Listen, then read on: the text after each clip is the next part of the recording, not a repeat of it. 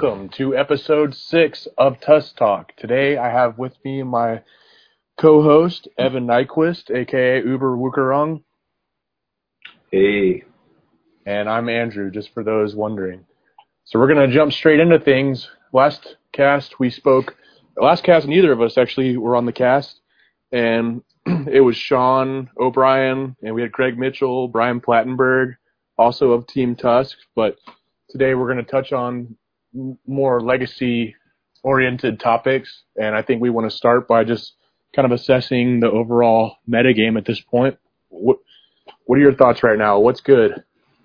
The last cast was Sean French and Zach. You're right. It was Craig Mitchell, Zach Wilson, and Sean French, and Sean O'Brien. So I added Brian Plattenberg, and I subtracted a couple people. But anyways. So I guess we'll just kick it off with like what's gone on with Legacy since the last time we talked about that. All right, sounds good. Yeah, I mean, looks like lately I've been following tournament results. An SEG Classic in Milwaukee. There was a Milano Ovino Spring Legacy event. Both of these were above 100 people. There was an Eternal Clash also in Europe that was close to 100 people. So I've been looking at results a lot lately, and it seems, in my opinion, combo is back in full force. And when I say combo, what I mean is Storm, Combo, and Belcher are running rampant right now. What do you think about that? Yeah, I think Belcher's on the rise. It's been I've been seeing it creeping up around. I've seen that, and then Storm, I think, has had an issue, though, with Eldrazi. I'm not sure why Belcher seems to be clamoring through a little more, I feel like, than how it has before. Like, it seems like it's benefited more than I think Storm has. I mean, I'm no cracker of the LED, but... Right, I don't think either of us are. I own one, yeah. But I think that Belcher can very consistently go off turn one. And sometimes Storm needs a setup of potentially 1 turn, 2 turns, and by that time, Eldrazi will cast a sphere effect of some sort, shutting down Storm. So that could be why Belcher is having a little bit better results. But I'm not too happy about Storm being at the top right now. I've actually been playing locally at Titan games on Tuesdays, and they'll be out of maybe 10 people. There'll be 1 to 2 Storm decks up there, and I'm kind of getting fed up with it. So I put together Eldrazi one week and crushed them all. Yeah, I tend to pack like Sphere of Resistance, I guess, in most of the decks I'm playing right now, and Trinisphere, just as kind of like sideboard options.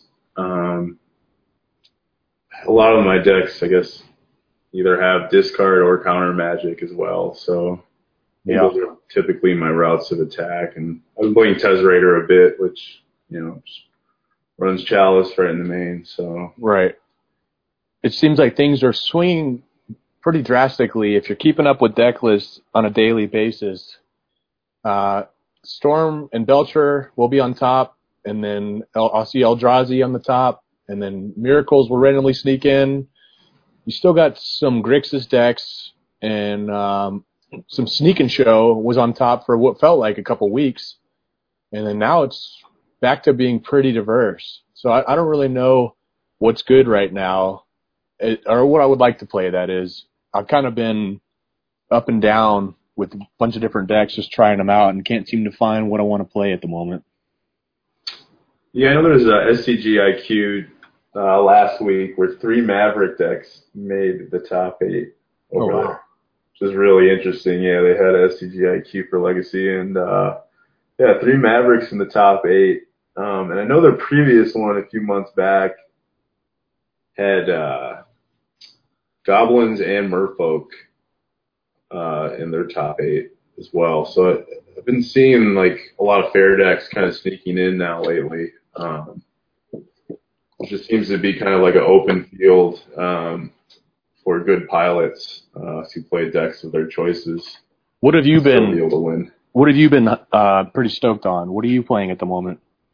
Kind of like looking at different other decks to kind of like pick up and try, but like the main decks I've been playing right now are Tezzerator, 12 Post, and a Dark Depths face deck. Right. Which have all actually been giving me real good results. I'd say the Tezzerator probably the weakest.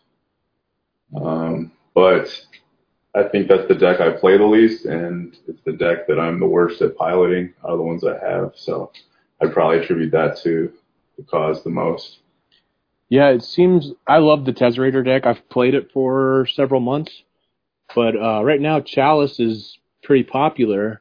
Right. And specifically with Eldrazi, and I guess some Mud, and maybe Tezzeret is a weaker Chalice deck than those two decks. Yeah, I mean, I feel like with Tezzerator, you want to go real in with either Planeswalkers or aggro. And I'm, with just quad laser bridges, and you're just dropping like a lot of artifact lands and, mana accelerants and then going into Planeswalkers, Right. Otherwise, I'm like the deck that I'm leaning more towards right now is like almost more of like a shops Tezzerator build, I'm doing 4 lodestones and jits and, obviously Tez and Baleful Strix and the kind of like original package, and then sideboard I have the Helm engine. With Leyline? With Leyline, yeah, to switch it up. And we're doing 2 Helms. I thought about 1, but I thought 2 is just a little better for backup. I'm going back and forth, so I have 2 Guardian Beasts in my sideboard. I love Guardian Beast. Oh, yeah. So the Beast protecting everything, Beast protects bridge. And I think in those Planeswalker builds, I think Beast actually probably would shine even better in that, So, in my opinion, I've always thought of a Tezzeret deck as more of a control deck, and I don't see anything wrong with leaning more towards the aggro, but when you're throwing in 4 main deck lodestones, are you ditching any ensnaring bridges in the main deck?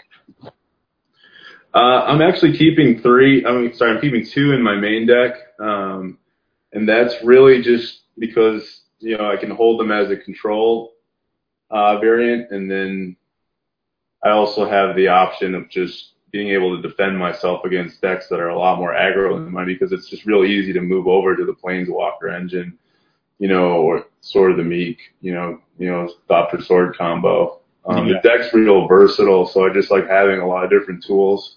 It's kind of like the same reasons why I'm attracted to like a lot of the 12 post builds, because it just kind of has this like Swiss Army knife interaction where you get a lot of different lines of play as options to take, and I find Tezzerator kind of be one of those, and the bridges are important right now. I just think there's a lot of aggressive creatures right now in the meta. You got like Mentor, you have the Eldrazi decks. You also have Show and Tell, or the Sneak and Show, whatever deck. It's been popping up a lot more in our meta. There's a lot of decks that I just like to be prepared for, to have just the bridge with me, but there's just a lot of times where I'll just go into the play where, it's just, there's lodestone and there's Strix and there's equipment, and there's some hate, and I'm just, that's my line now, and then when I come across the bridge, I just pull it back as kind of a control element, Yeah. And then, I can just like drain them out for, a small amount with Tez, or, just throw the bridge up and just lock the game down and throw down Tez. Yeah. I see what you're saying. And especially with Tezzeret, there's not really one streamlined build of that deck, especially since it's not really played that much at the moment. Yeah. But I would, if I were building it, I'd probably lean more towards either main deck lodestones and cut back on bridges and move those to the board, or just go more traditional with just pushing all the lodestones to the board and playing a more control role. But, I guess it just all depends on what you're going after. But yeah. I wouldn't want to have like a potentially non-bow. Non-bow, right. Yeah, in my main deck, Yeah, there's definitely that. I've just had a lot of success with it personally. You can even just throw it down and then cast Transmute Artifact on it, Yeah, that's a good point. Just like, you can get rid of it that way. You can sacrifice it to Thopter combo, just like hold them back for a second, and at the end of their turn, kill your bridge. Yeah. Make a bunch of Thopters or something, and then swing for kill. So Lodestone has been putting in work in the main deck? Yeah, definitely. I'm trying to get them out real quick and just kind of lock them down. I'm also playing 2 Wastelands in my deck. Okay. So and I just play just a little more of an aggressive way with it. That's a little more of the tactic, I guess. But like I said, the deck just offers different routes, so it's just not always that. But it's I could definitely see myself taking the Ensnaring Bridges out of the main if I was, I think, just in a different meta right now. But there's just a lot of creature-based decks. Like if it's elves, I'm not going to try to, if I can't lock them out with Lodestone right away, then, I want the bridge immediately. Yeah. And it's probably going to get smashed, so I'm glad there's 2 in there, And even there, it's like, I'm just hoping for hate in that game. Then there's going to be decks where, I just want to smash them with Lodestone immediately, before they can go off. Yeah. Yeah, I think Bridge is a very relevant card at the moment. Yeah, I think that's really what it just boils down to for me, considering the main board. But, like I said, it's more of a meta call. It's not something I'd highly recommend everyone to be doing, but, it's saved my tail a couple times. Yeah. Yeah. So you had mentioned that another one of your decks that you're enjoying at the moment is 12 Post, and I've kind of recently got into 12 Post. What kind of build are you playing with that, and where do you think that deck sits at the moment in regards to the current state of the metagame? Well, I think I just kind of like bad decks. I'm right there with you. But no, in all seriousness, I think the deck is real powerful, and I think it has more than enough potential to place well. It's one of those decks that I think suffers more than anything from not having a lot of competent pilots, and enough tournaments, and kind of the sequence of the both of them coming together and that pilot doing well, like decks like Allurin. You've been playing Painter quite a bit lately, and that's another deck, that there's just not a lot of pilots that really are skilled with the deck to kind of prove the deck, because of card availability. And, it's just kind of it's a deck that you have to have interest in to pick up, more or less. And, in 12 Post, especially the green colorless build, which is playing 3 to 4 candelabras, that takes a particular interest, to pick that up, invest in that deck and learn the deck. Yeah. Blue-green is kind of similar, you just don't hear about the deck a ton, it's not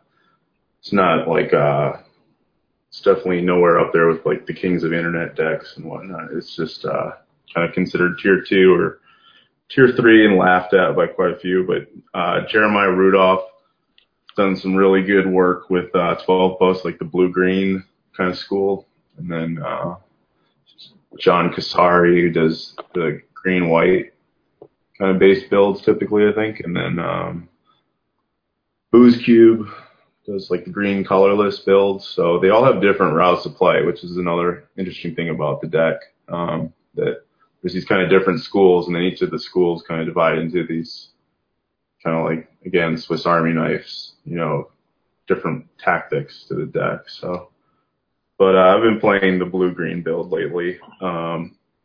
And then kind of figuring out the mono-green build, I'm just really trying to iron out how I want to approach it. There's some cards that are really interesting that, you just have to test, because I think 12 Post is definitely one of those decks when you manipulate 1 or 2 or 3 of the cards, it really impacts how the deck is built. Oh, certainly. Go ahead. You mentioned that guy, John Casari, and that's basically the deck that I put together was his build, from Grand Prix Seattle Tacoma 2015. He went undefeated day one in a sea of over 2,000 people, and it's pretty much mono green, no candelabras, but I've changed a few things by adding warping whales, and I just removed like the Singleton Moments piece. I removed the All Is Dust. I removed some Relica Progenitus, but I've definitely noticed how much changing just a couple of cards around in this deck can impact how it plays. Oh yeah. Yeah, it's been pretty frustrating, honestly, playing this deck.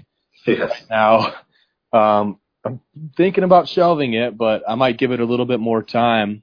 But my main frustration is getting land screwed, basically. Yeah. Trying to get my land engine going, and then everyone just shuts me down and lays a small thread on the board, and that's basically how I lose with this deck.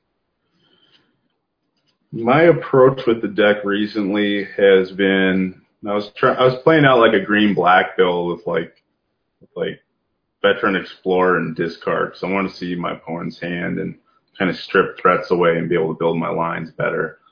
And just kind of, have veterans moving in an engine to get my prime time out. So and then I went back to green-blue recently, and like I kind of changed up some things. Like the recent build that I'm doing, I've been testing some different cards, and I've been questioning like Sylvan Scrying actually has been pretty solid, just like on a turn 2 or whatnot. I feel like I question if sometimes it's just better than Exploration Map for the deck, as far as just moving along faster and not, throwing out a piece that someone's going to decay or whatnot.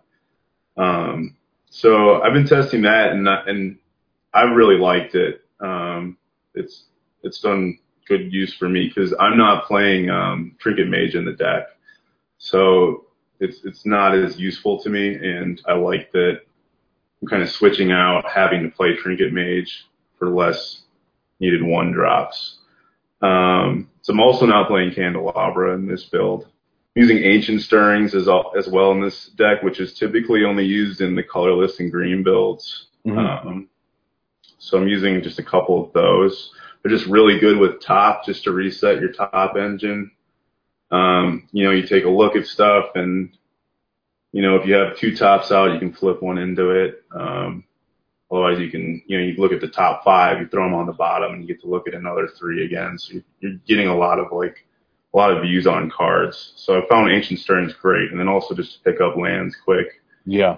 So I found that to be real helpful. Cyclonic Rift has been really great with Overload. Card nuts. Yeah, taking over the board. I don't know. My experience is that you have to have big mana, and if you can't develop big mana, you just can't win with this deck.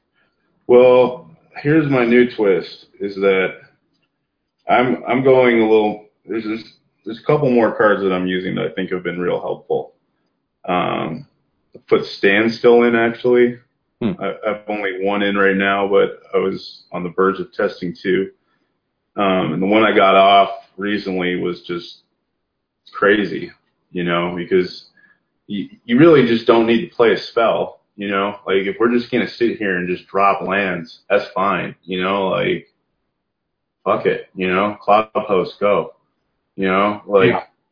it's like, this is great for for a post deck. It's beautiful. I mean, and then once they crack it, you're ready to go, I like it.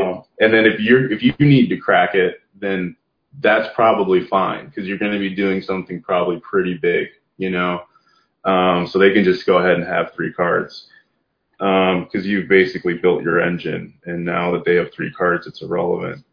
Do you think Show and Tell is a must play in the blue-green build?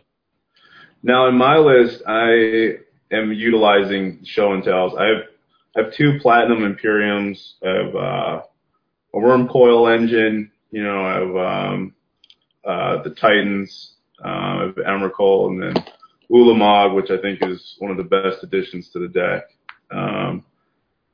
But I'm using the show and tells, yes. But like as usual, they're more like kind of a bait card. But the new tech that I've added to the deck actually, especially with like Blood Moons being more relevant, I feel like as of late, is Quicksilver Amulet.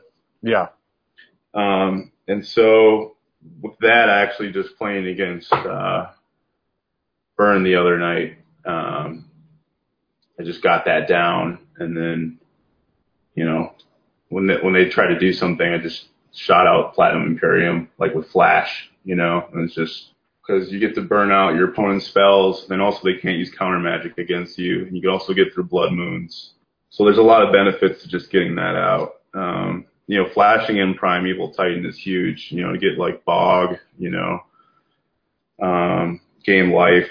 It's just, there's a lot of like tricks I feel like you can use with that card actually, and everything that you need to flash in is worthwhile. So I think that's a good addition. So I went 3-1 with it last week. Warping Whale, I think, is a great card. I mean, just once you dig into it, there's just so much you can do. It just kind of grows on you more and more. You start to collect the library of all the cards it hits. Yeah. I found some pretty interesting lines when playing this deck.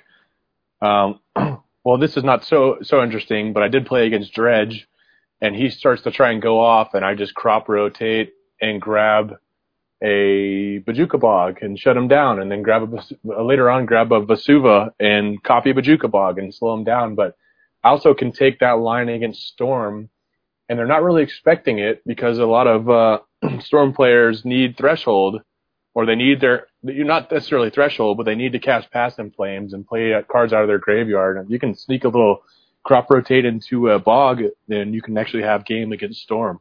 Yeah. Yeah. I think Thought Knot Seer is a good addition as well. So you're playing Thought Knots at the moment? I'm not, but I think it's I think like a good route for the deck is something with like a colorless build that's going like how I was talking about with Tezzerator, just taking the Eldrazi, like young Eldrazi, like the Eldrazi Stompy deck, and just going in with more like a post build with some of the more medium to large guys at this point in the meta. Yeah. Just like a lot of hate stuff, because that's more so what you're fighting against, because something with like these blue-green builds, I feel like you're just running into a lot of trouble right now. Like Show and Tell, I feel like is a must for the blue-green build at this point. Otherwise, you're gonna get wiped out. Like in this meta versus how it was a while ago, it's like you're really trying to get Primeval Titan out immediately, Yeah. and like he's a beast. Yeah, you got to get your engine going, Well, no, technically he's not a beast though. He's a giant. He's a giant. Cavern. Yeah. Cavern giant. Yeah, pretty backbreaking. Yeah, that's a good one. If you can pull off a crop rotation and, they don't know what you're really doing, just get Cavern and pull out Titan, and there's always a good look on your opponent's face. So are you playing Ugin, the Spirit Dragon?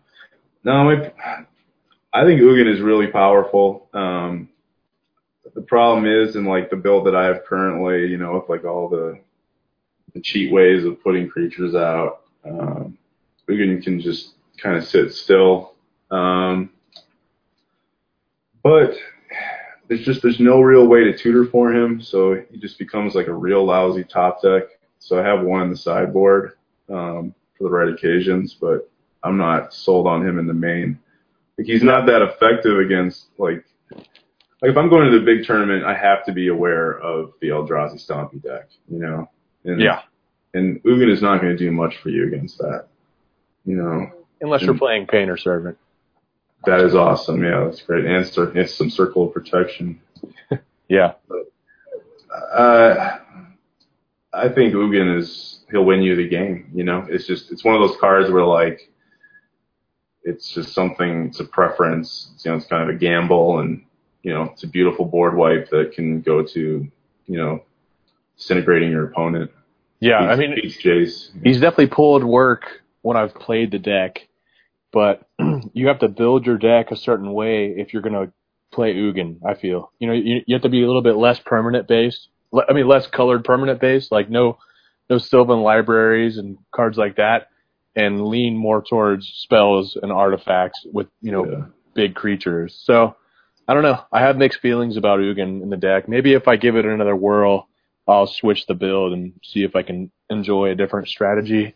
Yeah. So, I mean, like, my next move with this is, now that I've kind of tested the amulet, is I want to do, like, the mono green build and use the amulets in there, because that kind of gives it that missing element that I feel like the blue-green had with the show and tell backup. So Amulet's a pretty sweet card, but this deck builds a big enough mana to be able to hard cast your Eldrazi, and you get the actual cast triggers off of those cards. Are those not that important to you to where you're just fine with sneaking them into play? Well, with the build that I'd be doing, I'd have Titans in it, and Sneaking Titan is still under the battlefield trigger. Right. Okay. Gotcha. But also Platinum Imperium, your life doesn't change as you respond. Yeah, for sure. And then also Wormcoil Engine, you can flash in and block and get lifelink trigger, and or do just combat swinging for the kill on the right opponent. I see you. So there's like a lot of different ways of kind of using it. And also the other thing is he just gets around Blood Moon. And then, I've piloted posts quite a bit, and there's a lot of times, like, for instance, I might have a ton of mana, right? But I could have, 13 mana available. And that's a good amount, but I don't have a creature in my hand. But then I have Eye of Ugin. Like, I can use my Eye of Ugin and get Wormcoil Engine and cast it, that turn. And that's a big deal. And having 13 mana, it's like, oh yeah, well, there's situations where the deck, like, just needs more tools. And it's like, there's situations where you might only have like 5 to 6 mana available. And for whatever reason, whether it be a moon or you have like 3 forests, and like a Glimmer Post and like a Karakas out or something, just because you got screwed this time. And then you just Quicksilver Amulet, and that's going to really change the game for you, like it'll let you hang in there more. So I think it's a good plus, at least as a sideboard card, Like, the whole thing that Post is doing is it's like a seed that gets planted and then it grows into this, giant thing. And then you're just sitting there trying to protect the seed, Maybe I'm just playing it wrong.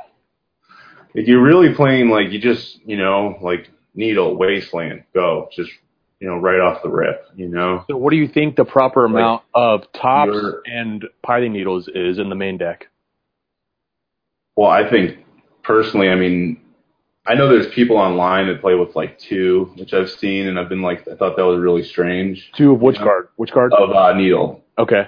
And I think you have to play with at least 3, and if you have 3, then 1's in your sideboard, like a 4th is in your sideboard. Yeah. I recommend 4 if you if you're good with the card, just because it's not really a dead card if they don't have Wasteland. It's a great card still.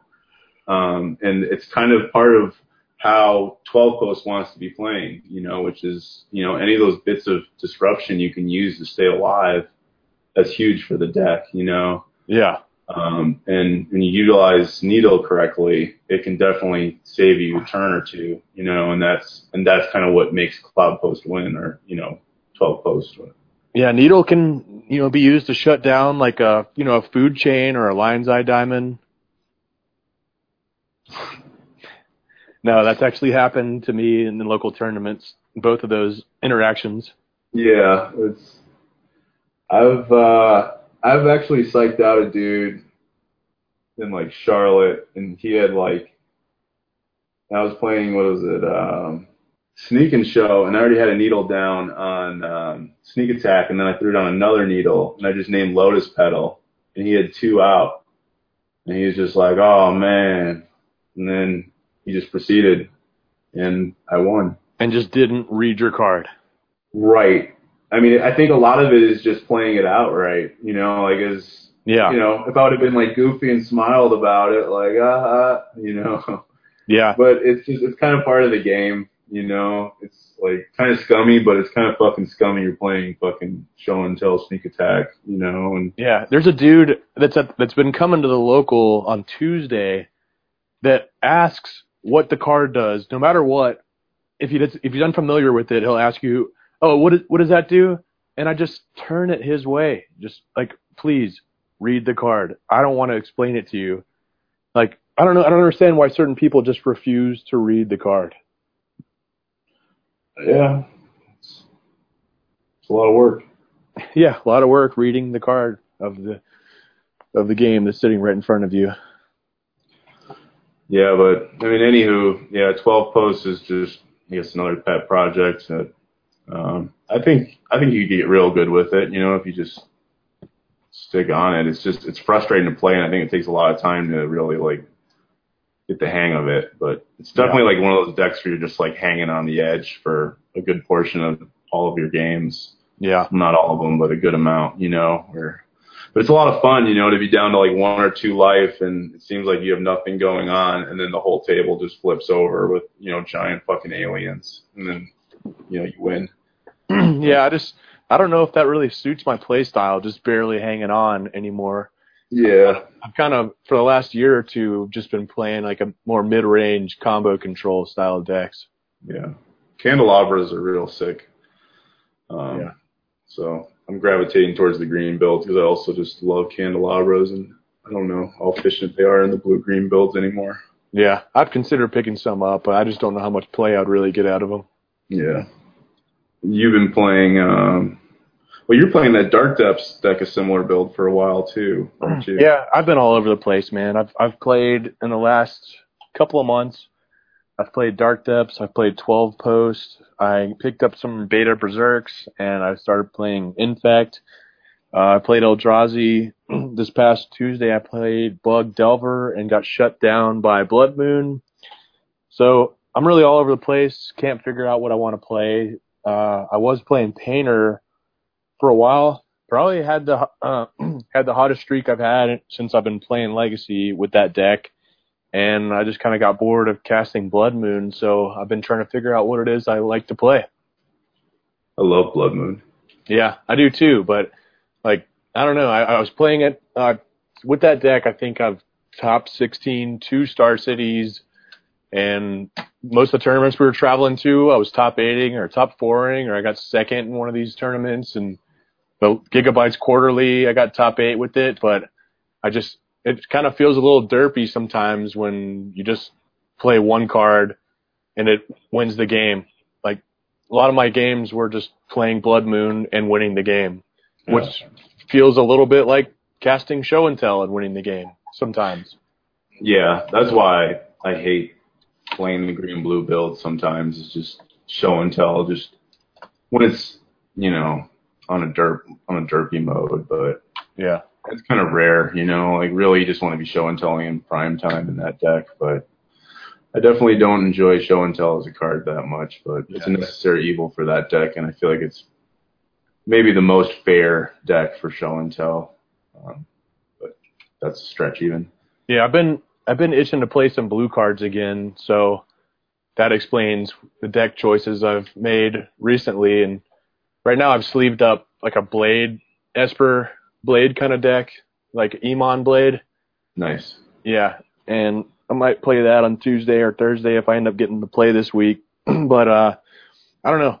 Tired of losing the combo, so I want to have answers to that. But I just love mid-range decks, so we'll see if I enjoy that, and maybe I'll switch next week to something else.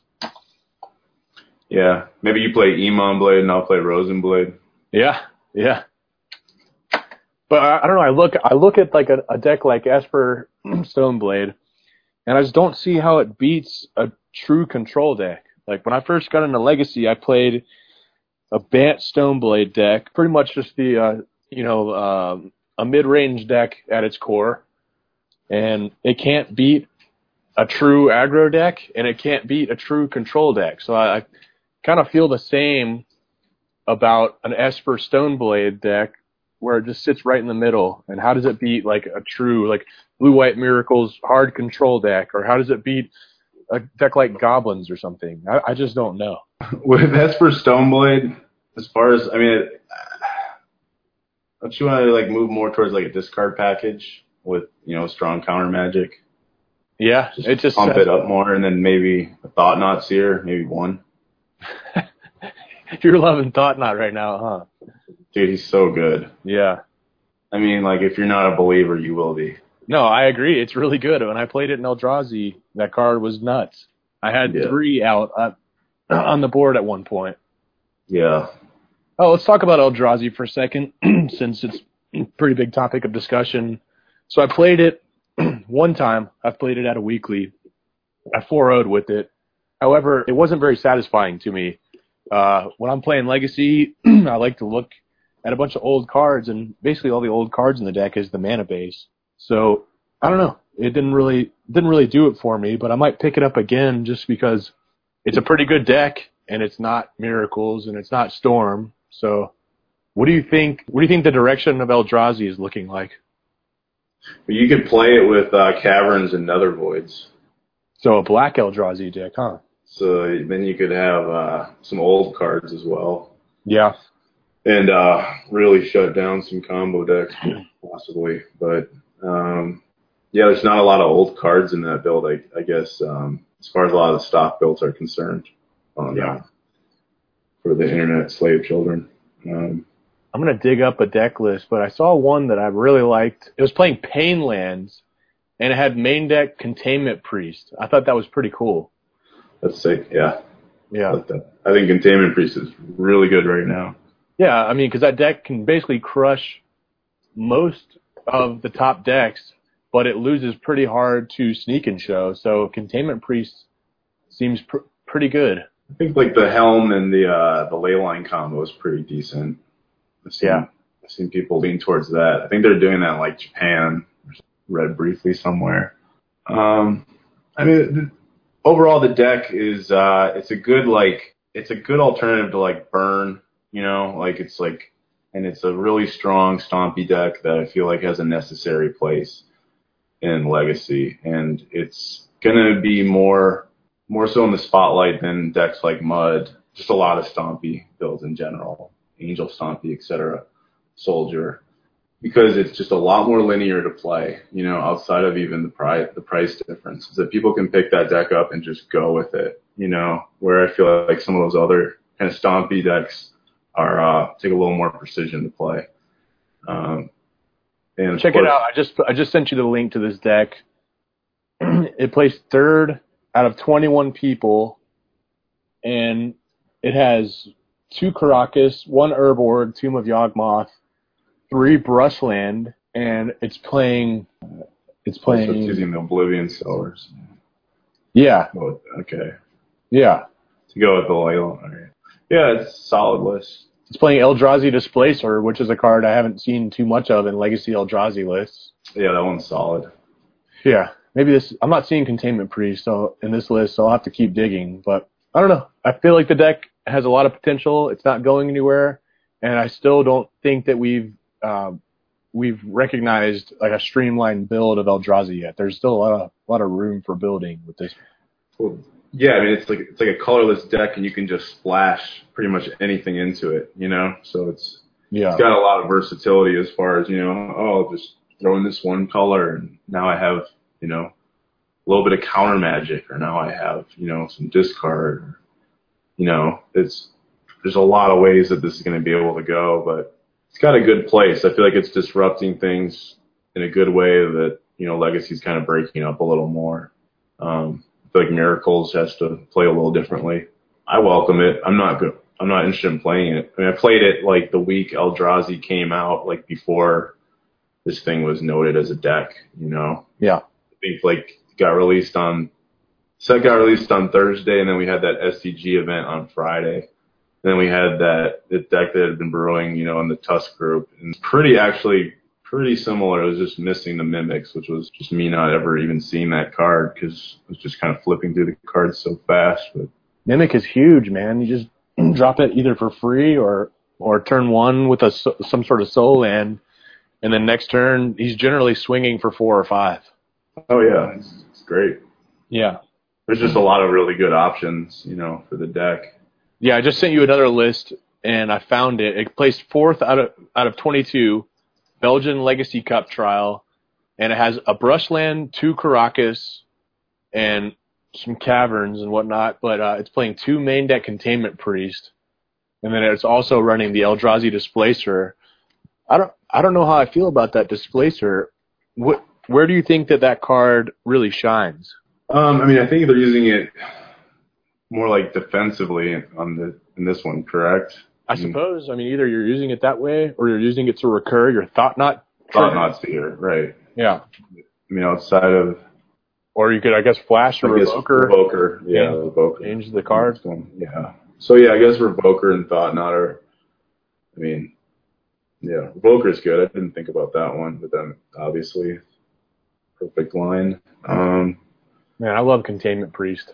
Yeah, I don't know. The deck's kind of boring to me in a lot of ways, but, like, I think it's good. Like, it's like just one of those decks where it's like I feel that way today. Like, I want to play this deck.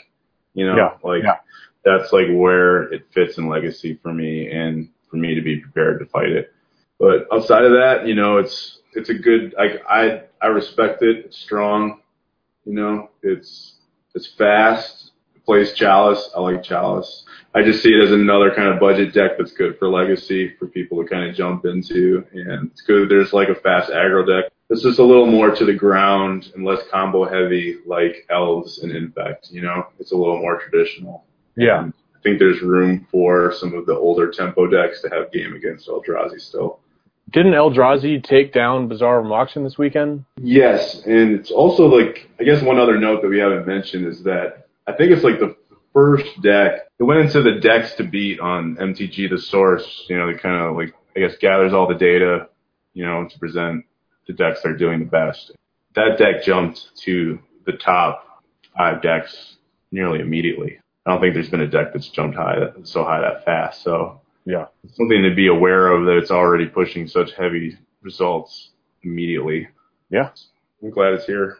Did you want to touch on Bazaar of Moxen results? Yeah, there's some interesting decks. I guess one of the Elf Ball Lands deck. That deck looks like a pile, but somehow he top 8'd it. How many cards are in this guy's deck? 78. Yeah, that sounds just about right. In the main deck, so he's playing Commander. I mean, whatever. No, it looks interesting. I mean, he could be onto something. I mean, I salute anyone that's, trying new things. Yeah, trying new things and pushing like a somewhat kind of new strategy, Yeah, he did shout out Titania, Protector of Argoth. I know that card has a very special place in your heart. Yeah, I saw that on the list. He's got a lot going on here. He's got Titania, he's got Knight, he's got obviously Craterhoof, he's got Rurik. He's got a lot of the typical kind of the Elves engine. I just don't see why it has to be 78 cards. Yeah, Elder Scale Worm, Regal Force. He's got Teague. Yeah, this is he has a lot of tools here to play with. So yeah, I can't really comment too much on this deck. Just can't see it moving along, but it just seems like kind of an overstuffed Elves deck right now. Yeah, it looks like he just basically slammed in a lot of his sideboard into the main deck. Right, so it looks like maybe there's some sort of meta call here. I don't know, but even that seems like a stretch. It's pretty funny, I gotta say. It's pretty funny. If I sat down across from my opponent who had 78 cards and he crushed me, I couldn't help but laugh about it. Yeah, I want to play Battle of Wits. Yeah. Didn't Greg played Battle of Wits recently. Yeah, he was up a game and he was just about to beat his opponents, and they went into time. It's like next turn Greg had it, and I was like going crazy in the chat. But yeah. I mean, I totally get it. I see it. I see how it's funny and everything, but I'm not trying to shuffle that many cards and or buy a new deck box for that pile. Oh, I definitely would. Yeah, all right. I mean, I'd probably wear a costume too, or like go in disguise. Yeah. You guys, like yeah, for sure. Or send somebody else in. But it's just kind of one of those cuckoo funny decks, and I don't know. I just have interest in those. Obviously, we mentioned before that we like to play bad decks, but yeah. Play good decks too, of course. I think Red White Painter is a really good deck. You were crushing with that. I think that's really well placed. Yeah, certainly. I mean, it has Ensnaring Bridge. It has Painter Servant. Those are two really good cards at the moment. Let's see, what else am I missing that's pretty relevant at the moment? I don't know. I just got bored with it. As I said, I played it week in and week out, and I just flat out got bored. But it has really good game against Eldrazi. I think it's one of the best decks against Eldrazi at the moment. Oh yeah, I think that deck and the Big Red deck, I think just fucking rip that deck apart. Yeah. I played, let's see, what was it? Philly. Star City, Philly, when we were all up there, or a couple of us went up there. I played Painter, and I was playing a tutor package at that moment, and I was playing engineered explosives, and I get paired against one of those dudes from Atomic Empire in North Carolina. Mm-hmm. And he was on Big Red, and I recognized him, and I kind of suspected what he was on. And he plays a Chalice on one, and he plays a Chrome Mox, and he played a Blood Moon in that game, and I explosives for 0, destroyed his whole board.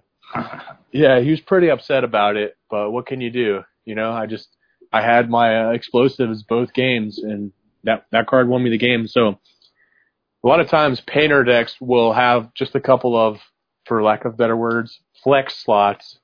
And I think explosives right now is a pretty good call for all the Chalice decks running around. Chalice is a pain in the ass against that deck. Yeah, and tokens. Yeah. Mentor is on the loose. I feel like a lot more Miracles builds are leaning on Mentor now. Certainly. So, I mean, I feel like you just have to be prepared. I feel like the Mentor is just even more dangerous than Entreat, at this point. But there's a lot of play to a Painter deck. People, on the surface, it might just look like, yes, you cast Blood Moon, and sometimes you do win the game, but you have to know when to cast Blood Moon, and sometimes by you casting your Blood Moon, it can lock you out of certain plays, like explosives for 0, or playing your Enlightened Tutor in your hand, if you're playing white, that is. So, I don't know. I would highly suggest anybody listening to the cast thinking about putting the deck together to put the deck together. It's a lot of fun. I say it's a blast. Now another one of the bizarre Moxen decks had Back to Basics in their main board, 2 of them. I watched it put in some work against the Eldrazi decks. What do you think about that? So he had no red in the deck, and he's avoiding Blood Moon. I love Back to Basics. So do I. I was actually playing Thought Lash Maniac against Sean Friday Night Magic. We just decided to go up one Friday night. And, what is Thought Lash Maniac? He had Thought Lash. I was playing against him, and he had Nick Fit with Hornet Queen in it, and a whole lot of other goodies. But anywho, Thought Lash Maniac is basically utilizing that combo itself, and then I was doing the kind of a soul land base to it, and then Chalice and a lot of counter magic, and then just 4 Back to Basics in the main board. Yeah, that card is so awesome. And then I actually was playing Ether Vial in the deck, so I could get out Lab Maniac, so he wasn't getting countered, and just use it and just win, because with Thought Lash, I'm basically getting rid of my deck, and then when it comes to me drawing, I flash out Lab Maniac, and then I win the game because I have no cards to draw, and I have Lab Maniac out in play. Right. So it's a really bad deck. But yeah, it sounds like it. It costs it's one of those decks where it costs I don't know, $8 to buy. No, Lab Man itself is at least $5 at this point. Lab Mate, the dude? Yeah. No way. Yes, it shot up. Oh, well, I got him for 60 cents or something, just, I don't know, 40, 30 cents, pocket change, but it was a while. Yeah. I was interested in the deck a while ago just because Thought Lash was just, the art is so sick. But, yeah, I've been sitting with those cards in my box. I decided just to build it because I was just getting a little tired of the deck, so I was playing. I've been playing a lot of that Depths deck, and that's been, it's been fun. It's been doing really good results, but I just kind of want to flip out some other stuff too, so. Well, I lied about Labman. It's like around $3, but still more than what you purchased it for. Yeah. Tesserator deck shot through the roof with that modern shit that happened. Yeah. Like all those cards went up. Fuck modern. Yeah, fuck modern. Hold on. While we're still on Bizarre Moxon, let's kind of run through the top 8 since it's, it happened yesterday and it's pretty relevant. So it looks like Eldrazi took it down, and then I'm looking at the bracket, and I think he fought against Belcher. So it was Eldrazi versus Belcher. It still kind of blows my mind that a Belcher deck in a sea of, I think this was a 300-person tournament, can make it this far. Yeah. I mean, I'm a little confused myself. I think what it is, okay, so you only see one Miracles deck in the top 8, and he's playing back to basics. So Eldrazi's so big right now, it's just crushing Miracles. And a lot of Miracles players who've, for the longest time, said that Miracles is the best deck are refusing to adapt. And as a result, are just getting crushed by Eldrazi, and that's allowing decks like Belcher and Storm to just sneak through to the top. Right. So I think that's why you see this Miracles deck that has back to basics in his main deck. That's probably why he has made it to the top 8, because he also has a moat. Yeah. Oh, in the main deck or in the sideboard? Sideboard. Okay, yeah. He also has a moat. So it's basically adapt or die when it comes to that Miracles deck. I agree. If you're playing Miracles and you're not ready for the Eldrazi deck, you are doing it wrong.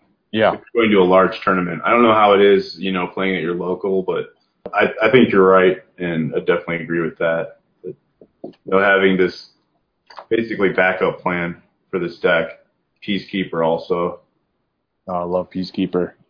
So also in the top 8, we have a bug Thing in the Ice deck with 4 main deck Thing in the Ice. What are your thoughts on that? Sweet. I think Thing in the Ice is one of the cooler cards that came out. I don't think we ever got a chance to talk about it, but it's one of those cards that, I think has some sort of place. Like, actually the most interesting place that I feel like I saw it was playing against one of the locals, Mike On. He played Thing in the Ice in his Storm deck as a sideboard card. Yeah. And I'm not sure if Storm's adapted to that or if that's even something that they're interested in, but it's pretty effective against me as a backup plan, when sort of sideboard for the right deck. So, I mean, it seems fine in this deck. I mean, I watched him play with it, and I feel like a couple times I saw him have anything to do with the card. He flipped it once and pitched it to Force, I think twice, but I didn't watch all of the matches straight through, but the time that he had flipped it, it was very helpful. Yeah, the deck pretty much rocked the game.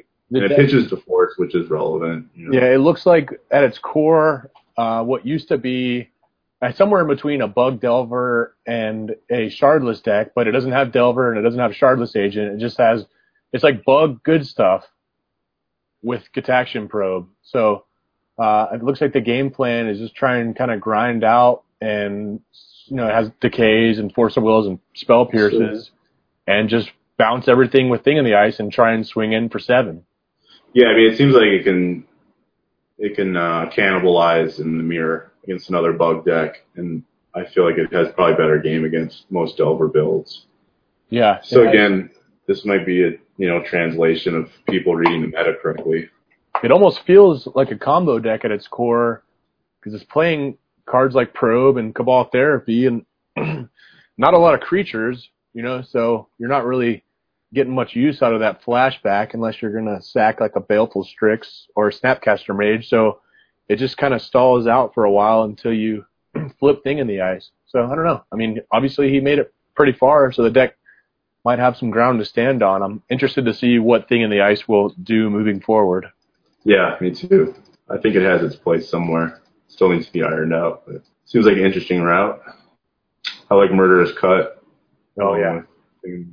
All the Delve cards are starting to surface a little bit. Like, I think that Set Adrift card where it's basically like put a permanent on top of the library. Yeah, that's the card I was thinking about for this build, but then, I thought about, that's kind of what Thing in the Ice is already achieving. Yeah. Or sending cards back, rifting them. Yeah, Delve cards are no joke. I don't see many surgical extractions in any of the sideboards. I think that card, I thought it came back recently, but Yeah, he's the only player with surgical extraction. It's kind of weird. yeah. And there's also no lands. You'd think with no extractions, lands would fit in somewhere. I don't know, man. Lands is, I think it's a card availability thing with lands right now. I don't know about that. I just don't think it's that good at the moment. I mean, with a lot of the Chalice decks floating around, like, you need to resolve your one-drop spells with lands. Yeah, that's true. And then if you get a Chalice land is on you for 2, like unless you're playing main deck decays, that's good game there. Unless you naturally draw into your Dark Depths combo. So I don't know. I think lands is a very good deck, but it's too slow to beat Storm. There's a lot of Chalice floating around, so I think that's why we're not seeing lands as much at the moment. But there's still some diehard lands players out there that are innovating with the deck. I think Force Field would be really good with lands. Yeah. But I don't know. I've played lands before. I enjoy it, but I also don't enjoy going to time. So that's why I put the deck on the shelf. I don't want to sit down every round and be the last one where people are watching. Well, you also have to just enjoy Prison. Yeah. Like at the end of the GP finals in Seattle, I mean, it's just like a flawless victory. And that was just like a total, that's how you play lands. You know? Yeah. Like, I can kill you, but I'm just going to sit here and destroy all your shit, and good night. Yeah. I will say that the Miracles matchup is kind of miserable with that deck.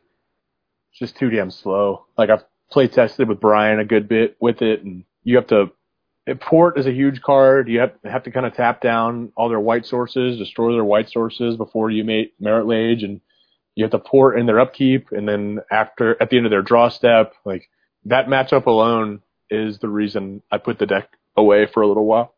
But I'll try Esper this week and see if that lights any fires.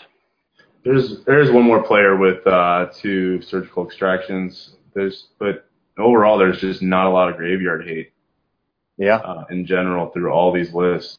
Yeah, the Eldrazi list is playing 4 Fairy Macabre, but I do like Fairy Macabre over Leyline of the Void. Leyline of the Void, it forces you to mulligan. If you don't have it, that's your only graveyard hate, so you must go down to 6 and down to 5 and down to 4, and then your chances of actually seeing it in your opener are very low, and then your chances of actually casting it in that deck are also very low, unless you have Urborg, which is usually a 1-of. So I like Fairy Macabre as a graveyard hate card at the moment. Yeah, that's solid. Yeah, plus it can just ram Reanimator. You know, they know what you're playing, and if they don't see you with a Leyline out in game 2, then they'll probably go for it, and you just surprise them with a Fairy Macabre. Yeah, it's a good one. Yeah. See some Deluges. Think Deluge is really underplayed. See a Winter Orb. Oh, I love Winter Orb. I played it in my Bug Delver sideboard, but I never cited it in because I just couldn't find a matchup where that I played that night where I would benefit just more than my opponent would from that card. I guess it really shines in like a Miracles against Miracles or something. Yeah. But I got two black bordered German Winter Orbs, and it reads Frostbringer, and I just can't wait to cast it sometime. Nice. Yeah, so I don't know. I think Legacy's pretty wide open right now. You can play interesting decks and do pretty well. Things have been not getting worse since Dig Through Time was banned. Right. So we got some big tournaments in the States coming up on the horizon. First and foremost is GP Columbus. Isn't that right? GP Columbus? Yep.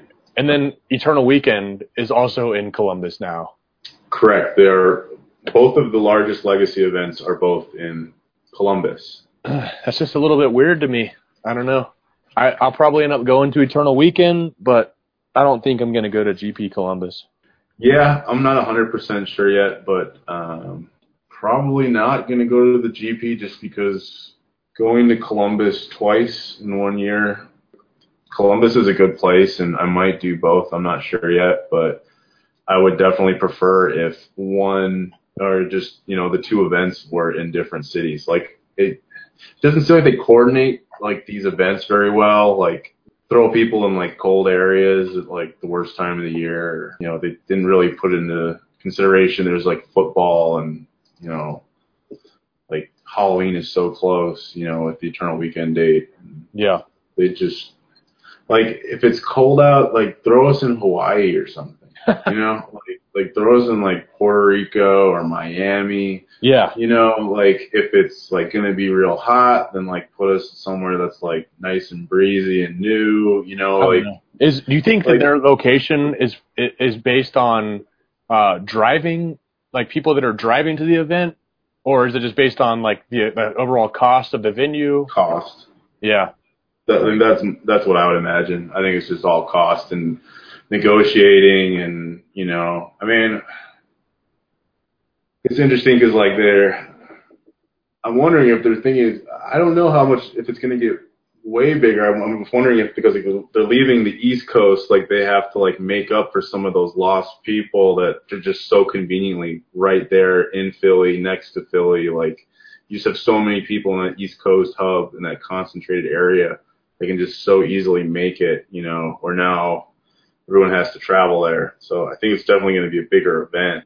I mean, if you're not going, you're missing out. You know, it's the best. Well, I've been to Ohio several times, playing some shows there, and I'm not crazy about the state, to be honest. But I'm going to go to Columbus this year for Eternal Weekend and give it a shot. And I heard there's a market there as well, just like there is Reading Market in Philly. So I don't know. I used to not like Philly until I started going to Eternal Weekend, and that in itself made me like the city. Right on. Perhaps going to Eternal Weekend in Columbus this year might win me over on Ohio. We'll see. It's partially irrelevant. I think just with Eternal Weekend in Philly, like part of the great allure of it was that like the hotel that was set up through Eternal Weekend was a pro rate for, you know, people going to the event. That was like nice price, and it was like 150 feet from the convention and like 30 feet from the market. Everyone is just so excited, et cetera. And I kind of like expect that same thing out of this one. I guess it's just the convenience of it. I think when the convenience is so great, the city plays less of a factor. But Philly was a great city, so it was just a win-win in that regard. But as long as this event is, you know, easy to get to for everyone traveling for the most part, I mean, it's fine. Like, the event is great because everyone is so stoked to be, you know, playing Eternal Magic with other people that enjoy Eternal Magic. And you know, you have 93, 94, you have Vintage, you have Legacy. You know, everyone's like engulfed in it, and all the dealers are, you know, aimed at that, and people you probably haven't seen in a while, you know, are going to be there. And it's a sweet ass event. Yeah, and I guess they changed the structure of it as well to where it's a Friday, Saturday, Sunday event now. So the old school event is going to be on a Thursday, which is going to require people to take off more days of work. Yes. So if you're interested in playing 93, 94 at Eternal Weekend, Eternal Central is throwing an event at, I believe it starts at 10:30 a.m. I'll have to double check, but it's on Thursday morning. So, and then you'll be looking at Legacy on Friday, Vintage on Saturday, and then Top 8 on Sunday. For both champs. So do you think that having it in Philly is just not feasible anymore, or is the promoter looking to make more profits off of this function? Oh, I don't think it's about profits. I think, you know, the event itself is, it's a Wizards of the Coast event, so they're kind of laying down a lot of the rule of this event, and I think that Card Titan is just kind of at the mercy. Sean's probably the better one to speak on it all, but I do know that Wizards is in more control than people realize. You know, the woman's name is Helene that runs a lot of the bigger events. I think that she probably, you know, had a lot to do with pulling the trigger on where this event was going to be held, and, you know, her and her team negotiating price points of what they're going to get out of what they're paying for and what's the best for Wizards. I just know that Eternal Weekend has grown every year since its existence, and I hope that continues to be the case. So we'll have to see how Columbus impacts that, but I would like to see a larger turnout than the year before. So you're questioning because it's not in Philly, it's not reoccurring in Philly, so it might not get as many players. Yeah, I mean, because they're changing the formula. I think I don't know the statistics of rather the demographics of the turnout from Eternal Weekend, but it seems to me like a large portion of the players are Northeastern players that probably drove to the event. So with it being in Columbus in the Midwest, a lot of people are less inclined to drive there, which could potentially impact the turnout. Now, I will say that Minneapolis is a really strong legacy scene, and I know that Wisconsin has a strong legacy scene and also has some vintage players. And then I know that Columbus does as well. There's actually the Midwest has more of a collection of Eternal players than I think they're recognized for. Okay. So I think you are going to see more of a turnout from the Midwest than I think people are expecting. I used to live in Minneapolis, and when I go and visit, they are running, multiple big events, and they're running like, I think 3 to 4 weeklies right now, consistently for years now. And they're running like 100 to 120 man, high buy-in events, that are running like point systems, pretty much like ours. They might be a little more successful actually. But they have a collective of just a lot of players that come out of the woodworks that you don't see. Like we probably have a little more of a consistency to ours, where they just, have a ton of people that are just older that have legacy cards and play legacy, but can only come out once a month or whatnot, that I think will definitely be attending a larger event like Eternal Weekend. Yeah. So I don't know how it's going to change as far as attendance goes, but I wouldn't rule out the rest of the country, especially in the Midwest. I mean, it gets cold up there. There's just a big gaming kind of community in that area. Yeah, I understand. I don't know. When I think of large Eternal populations in the States, I just think Northwest and Northeast as far as, the highest amount of players at tournaments. But perhaps I'm overlooking a lot of areas. I mean, I know that we live in the South and we have a pretty strong scene. Yeah. A lot of people don't recognize that. Yeah. I mean, there are some, I'm sure, but, there's just the East Coast has been, I think, like kind of the foundation for like vintage as long as anyone can remember for the most part, Mm-hmm. And so it's, it holds that title as it should, because it is, but they have a lot of stuff going on in Minneapolis. I know Chicago is strong scene. They play, 93, 94 weekly, and they run legacy events and vintage, and like the Team Series guys are from the Midwest. Chicago is pretty much dictating what goes on with old school in the States. Eternal Central, has a different set of rules from the Europe rules, which I'm not saying one is right, but whenever we get to play old school, we play by the Eternal Central rules.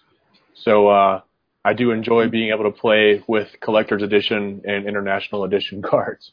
Right. I mean, I guess the other like positive to Eternal Weekend being more centralized in the country is that it's easier. Like it makes kind of no difference to us in the South to get there, because it's kind of the same distance, where you have, people on the West Coast and the Midwest. It's a lot easier for them to get there. Yeah. It is like the East Coast is a more particular place, essentially. So, a lot of the West Coast people are almost excluded from it, because just a lot more traveling. Well, I'll be there, and I'll certainly give it the benefit of the doubt. Yeah, I'm excited. I'll be there. I'll actually be flying in Wednesday. Yeah. You're staying with me and Morgan, right? Yeah. I'll probably fly in Wednesday night after work. Yeah, that's what I'm doing. Flying in Wednesday night and get some good sleep and play 93, 94 in the morning. So let's talk about that for a second. What do you think about the current state of 93, 94? I think it's great. I think it would be nice, the deck is extremely powerful. Yeah. Like factory, I think is real questionable if there should be 4 available at this point.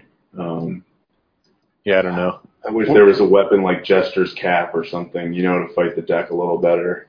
Yeah, it's just the deck is essentially just a collection of all the best cards, right? Essentially, I mean, it's a very high-powered control deck. It's like you could almost consider miracles like emulating the deck in a sense. Steve Menendian wrote a really well. I've only read through like the first page, but he usually writes really high-quality work. But he did he did a writing on the deck itself and kind of its history over the years and how it's changed. It's a really powerful deck, and like I can pretty much just be sure of that it's going to be probably in the finals, Yeah. And, if you want to win that tournament, you just have to be prepared to be playing against the deck. Yeah. I mean, I'm not sweating winning the tournament. I obviously just go to that tournament to have fun. But, fair enough. I'll probably either play some either like mono white deck or some red green deck or something, but I mean, that's the beauty of the whole event is, you're just playing for defaced cards. And I mean, as far as like, we're talking about the actual, the health of the format, I would say that, factories are very strong. I've seen Suchi, seeing a lot of play lately. Yeah, Suchi is sweet.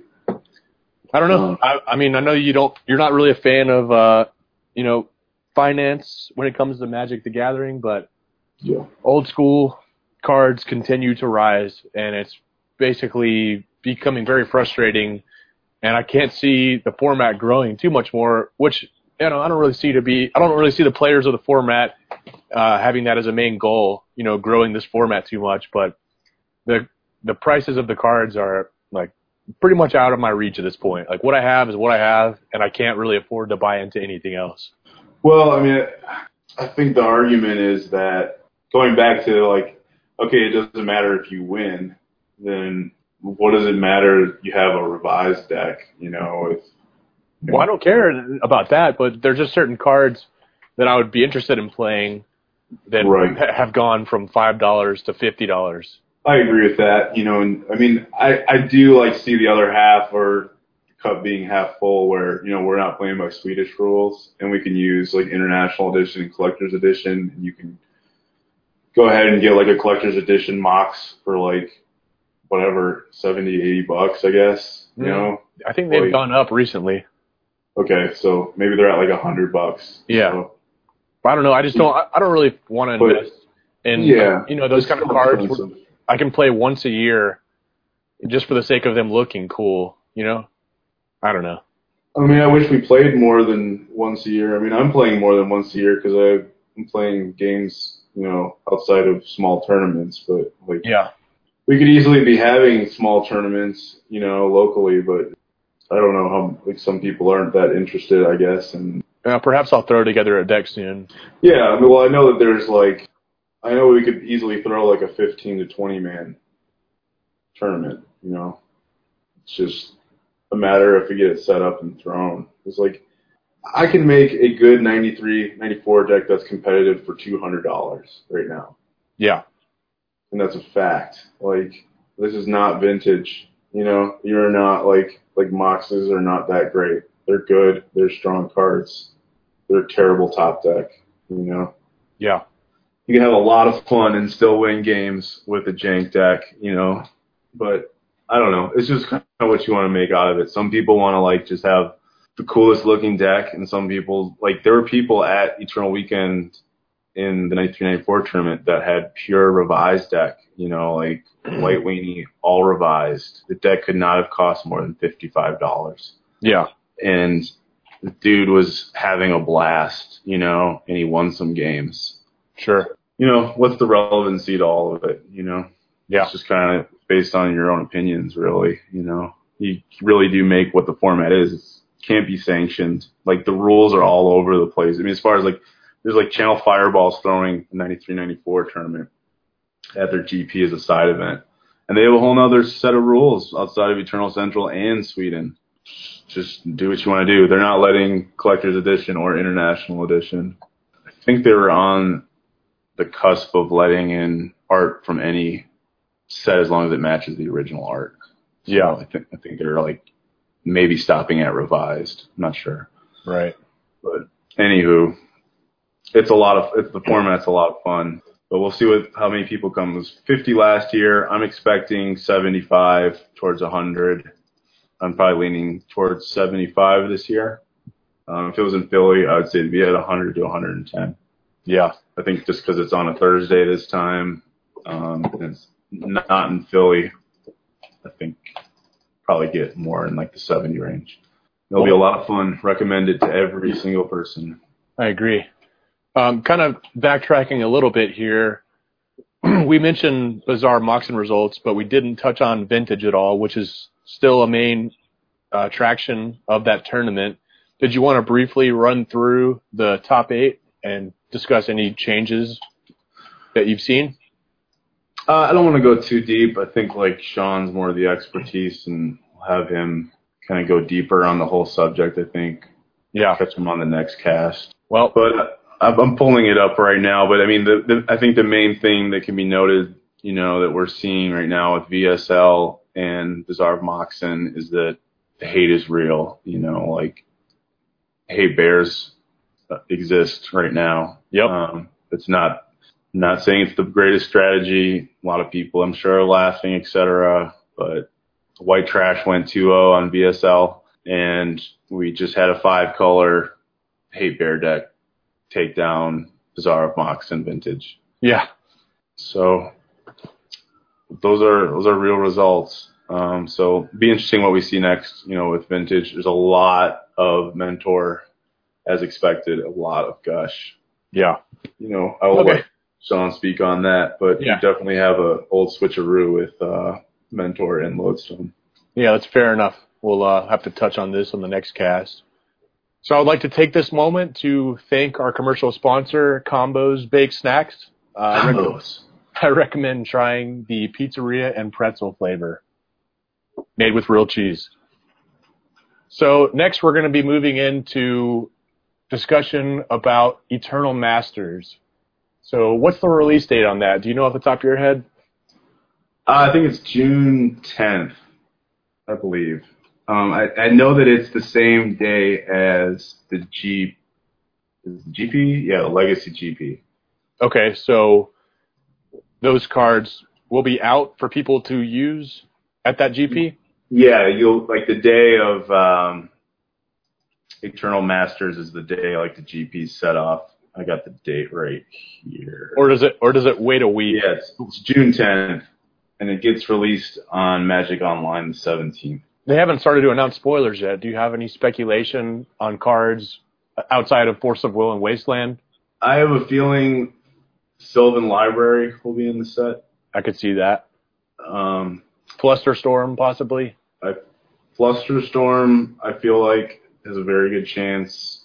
Days, because the thing is that I'm putting into consideration is MTGO, and like Days is like $70 on MTGO. Oh, wow.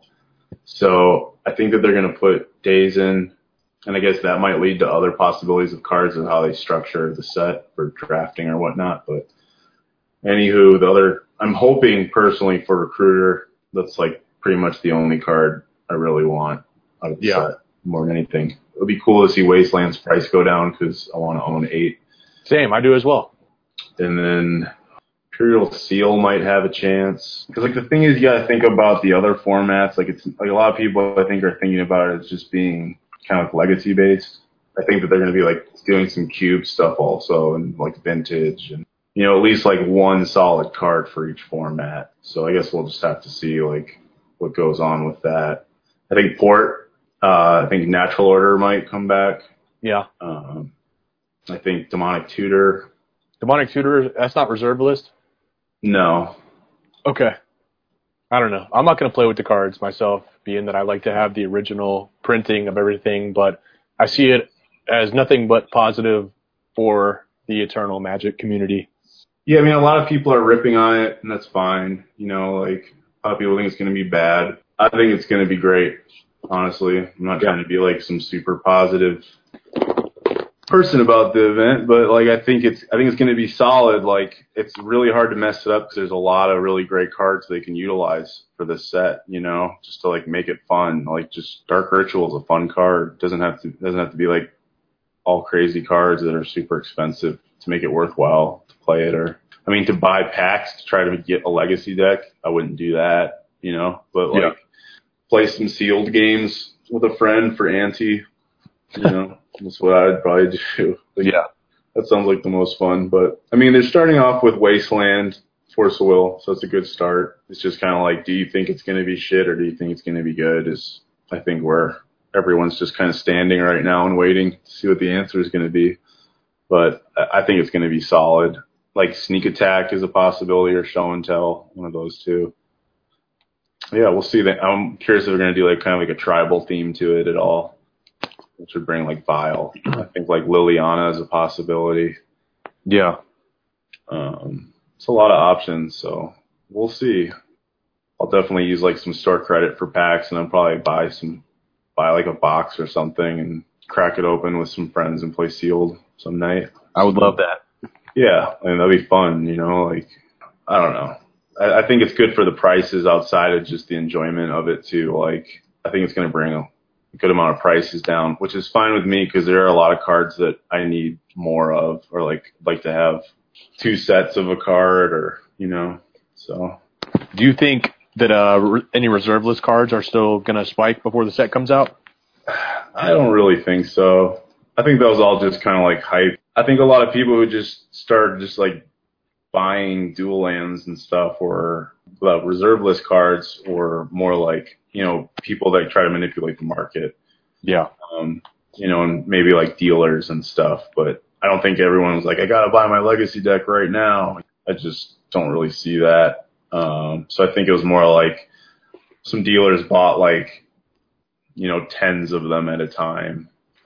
It only takes so many of them to do that, to kind of like infiltrate on the market. They've already kind of like restabilized. I mean, like I sold like one of my extra revised Bayous like 110 just because a bunch of them, and I think they were like 150 or something, and like people were gold mining for it, you know, and spiking it out. But I think they've all kind of stabilized at this point. If you want to play Legacy, you can get there, you know, take some time. But I mean, Eternal Masters is not going to hurt, and I only see it as a positive. I know there's a lot of kids that are like pretty excited about it, you know, that like are new to Legacy, having some hopes for the set, you know, like it's encouraging them to get cards and like finish Legacy decks. Like whether or not it actually does a whole bunch of good or not towards them getting the cards they need, it's inspiring at least to a lot of players. So yeah, there's always at least that. That's the impact I'm hoping the set will have on the format.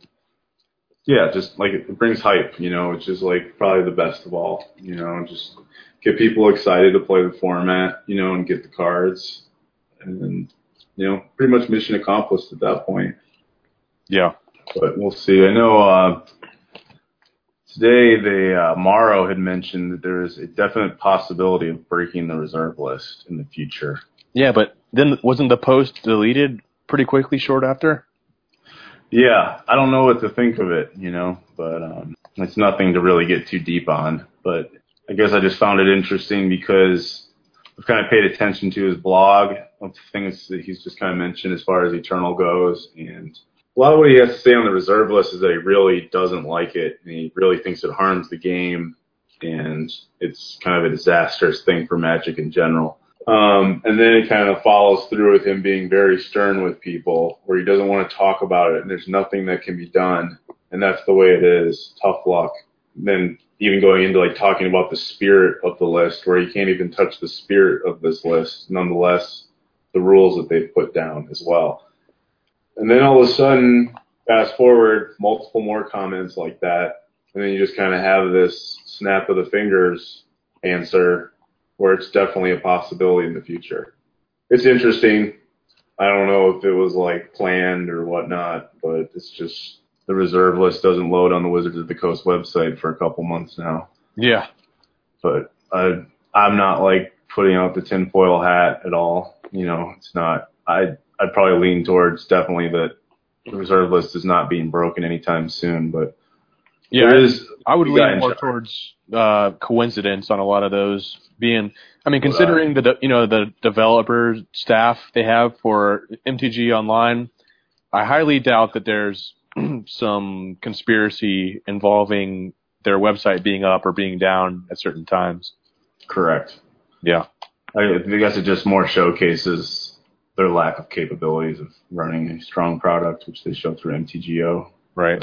But whatever. I know where we both stand on it. Abolish the whole list, but doubt that'll happen. I mean, we could have a whole cast dedicated to this topic, but, we're just going to get nowhere with it until. Right. Yeah. I guess the other interesting thing is that we also have Conspiracy 2 coming out from the Vault and Commander product also this year. Yeah, very cool. A ton of stuff coming out for Eternal formats. So you're going to see reprints from Eternal Masters. You're going to see reprints from the Vault. And we will have brand new playable cards only for Eternal formats from Conspiracy 2 and also Commander. So 2 sets with brand new cards, Eternal Magic specific. So that's pretty cool. Yeah, I agree. So it seems like it's a good year for Eternal Magic. Like, when we were going to cast, it was kind of like, man, there's just not that much to talk about right now. Like, things are going pretty smooth, and, we have the Eldrazi, but it seems like it's a pretty good year. There's not too much disruption. Things are going pretty smooth, and there's a lot more cards coming out. Should be able to review some cool cards coming up. Yeah. I like that card, Invasive Surgery. Yeah, that's sweet. I think that card's going to start to see a lot of play. Yeah, I could definitely see that.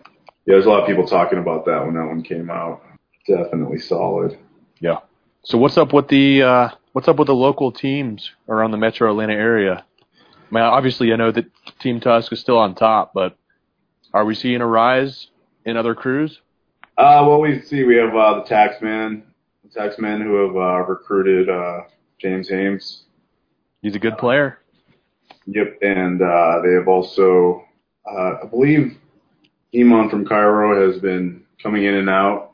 I believe he's lurking in the shadows right now, developing new strategies. We have Taxman Rosenblade, who is going to be relocating to New York. Taxman Greg Kreger, who is fighting a good fight for Vintage right now. So it sounds to me like Taxmen have members across the country. Like, they're almost coast to coast if we get a West Coaster. Correct. Greg is out at the D-Town of Detroit.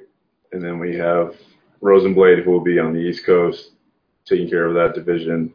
And then we have Taxman Jansen, essentially going to be strongholding, I think, most of the Atlanta chapter as Rosenblade takes off. I think there'll probably be an interdiscussion between Jansen and Humphreys over the leadership of the Taxmen. Yeah. Taxmen did place pretty well at this previous Gigabytes GPT. We had Tusk, BJ, and you were in top 8, right? I was not. Okay, you were not. Plattenberg. I mean, I kind of was, being that I just gave BJ the deck card for card that he was playing, and he played into the top 8. I swear there was like 3 Tusks that made it. Was Brian in it? I honestly don't remember. Oh, Seems Good. Yeah, Seems Good was in the top 8. Seems Good was in the top 8. Plattenberg was in the top 8. Alpha Strike. And then Beej. So, yeah, 3. And then we had Taxman Jansen, Taxman Humphreys. So, we had 3 versus 2. Yeah. So, we won. And then are there any other teams that we should be worried about? I mean, I know that there's a constant battle with the food court, North Lake Food Court meta, but are they a force to be reckoned with? Team Food Court has been, the Shatter Gang brothers and Team Food Court has been kind of hiding out at the Food Court itself, and then also Titan Games. And I think they're just trying to kind of take over that area. So I know you infiltrated with Eldrazi recently. You went 4-0, correct? Yes. Excellent. So essentially, I think we'll be sending Tusk out to that area, start going, hopefully 3-1, 4-0, and reestablish our dominance in that meta as Food Court tries to take over. For those listening, there's a shop called Titan Games that started to host Tuesday Night Legacy. That's aside from our shop Gigabytes Cafe in Marietta that hosts Thursday Night Legacy. Then that generally will draw somewhere between 20 and 30 people. The Tuesday night crowd, however, is around 8 to 12, and the food court has asserted their dominance at this facility, and it's been too long at this point, and I've started to show up and disrupt the flow a little bit. Actually, the last time I played at Titan, I was with Sean. Shattergang brother JP came in, and I believe he had some food from the food court. Oh, wow. Yeah. So that was interesting. But we also have Cat Warriors, which we haven't really talked about at all, which has considered getting uniforms itself as well as taxmen. So that is something to be worried about because they're looking at 4 members of the Cat Warriors. Yeah. I just don't see the Cat Warriors being much of a threat considering they just lost a crucial member of the team, the Lock, Gavin Dively. Gavin, we miss you. Yes. Gavin the Lock is an excellent Maverick player locally. He enjoys putting people in the lock. He recently left us for Pennsylvania. He is working a job out there and continuously keeping in contact with the Atlanta Magic community. And he is also an ally of the Cat Warriors. But the Lock is mainly part of Team Hate Bears, which is he does have a uniform for. Yeah.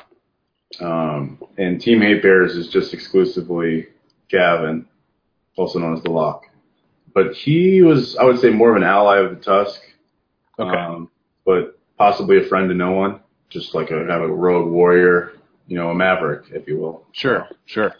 Otherwise, we have the Dads. Do you want to speak on the Dads for a moment? So who's a member of the Dads? Is Mike on, the leader of the Dads? I believe it's up for discussion at the moment. I would say that Mike on is. There was a time when I felt that Dwayne, Dark Ritual Dwayne, was possibly the leader, but I think that Mike is now taking over the reins. We do have Sneak and Show Dad, Punk Rock Box Dad, Smiling Merfolk Dad, and then we have father of the son of Mud. Yeah. I feel like the Dads are a little bit more resistant to their organization. So essentially, all is well amongst the teams, aside from the intense rivalry between Team Tusk and Team Food Court. Yes. And there will be a GPT at the food court. Inside the Lion's Den. Inside the Lion's Den. Team Tusk will be there in full uniforms, as Team Food Court will as well. And we will see how the top 8 works out. I actually ate Chinese food in a food court today. Excellent. Yeah, just to try and get acclimated to the tournament coming up in a couple weeks.